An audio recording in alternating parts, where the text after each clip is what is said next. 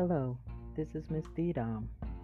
Today is March 17th, 2021, and it is the 8th anniversary of Black Femdoms Atlanta and their entrance into the Atlanta community and the lifestyle community all together. So today I thought I'd do a little self interview about the who, when, why, what, and how of the group. And so, who created it?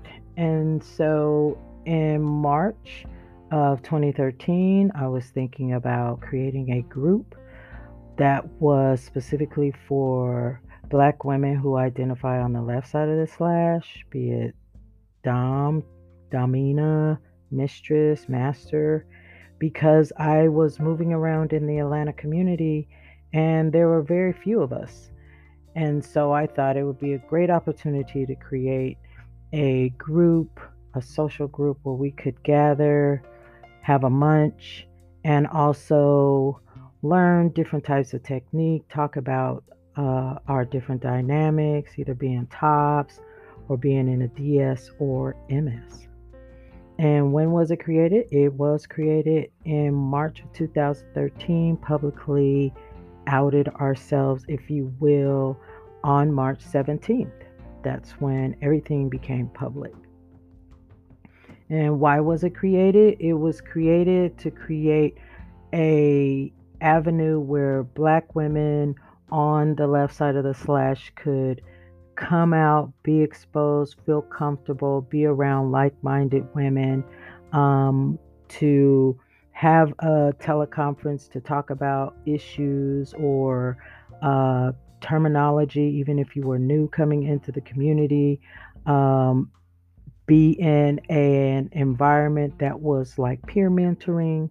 So that was the reason why it was created.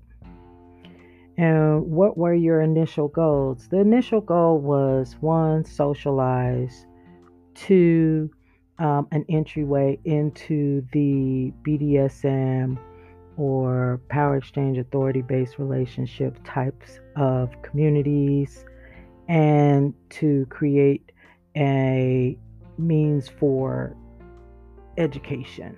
So, those were the initial goals. How have you maintained longevity? Well, you have to be consistent. And that was one of the things that I knew was going to be required, is to be consistent. In the beginning, you're a new group, so you're not going to have, the 20, 30, 50 people attending your event. It might be you and someone else, it might be five people, whatever the number is. It was just to consistently meet every time that we stated we would meet. And so, for example, we have a monthly teleconference that meets the first Sunday in each month, except those months that have holidays near the first Sunday. And so we meet at 6:30 p.m. the first Sunday of each month, and we have a topic, or we discuss a book, or it's open mic. And so we consistently hold that. And then our munches are consistently the second Saturday of the month. Of course, we're in a pandemic right now, but we still have virtual socials. And the same thing, you can virtually eat and drink. And then we have a table topic, or it can be open mic again. And where do you see yourself going from here?